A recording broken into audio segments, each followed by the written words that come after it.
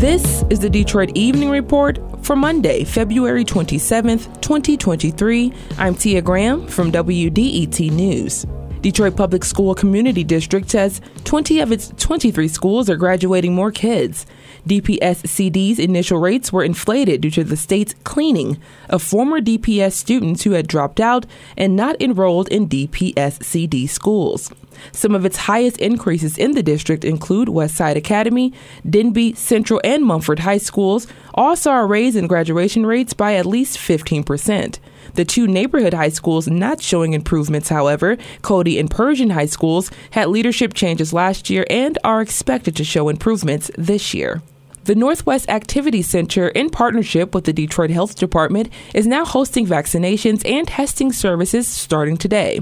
Walk-ins are welcome. To schedule an appointment, visit detroitmi.gov/departments/Detroit Health Department.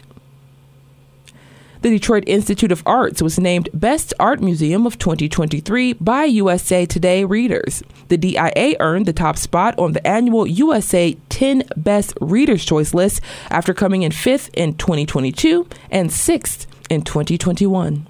Motown Museum is hosting a job fair next week. The museum has several positions to fill. Available positions include administrative roles, retail, guest services, programming and education, and archive and collection management.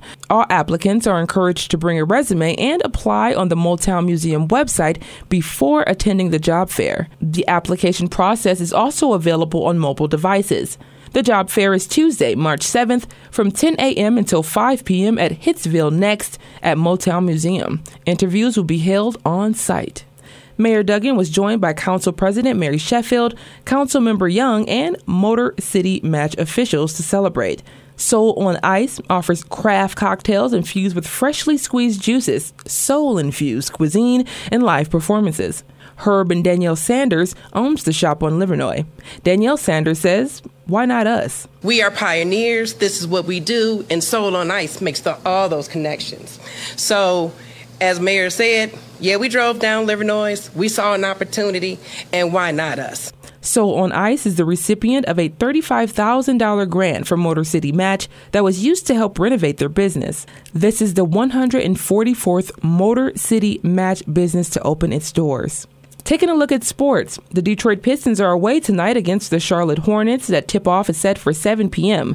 Michigan State University is away tonight against the Cornhuskers in Nebraska. That is a 9 p.m. start time. And the University of Michigan men's basketball team play Illinois Thursday, March 2nd at 7 p.m. And this is the last weekend of regular NCAA play. Selection Sunday is March 12th. Thanks for joining us for the Detroit Evening Report. If there's something in your neighborhood you think we should know about, drop us a line at DetroitEveningReport@WDET.org. I'm Tia Graham, WDET News.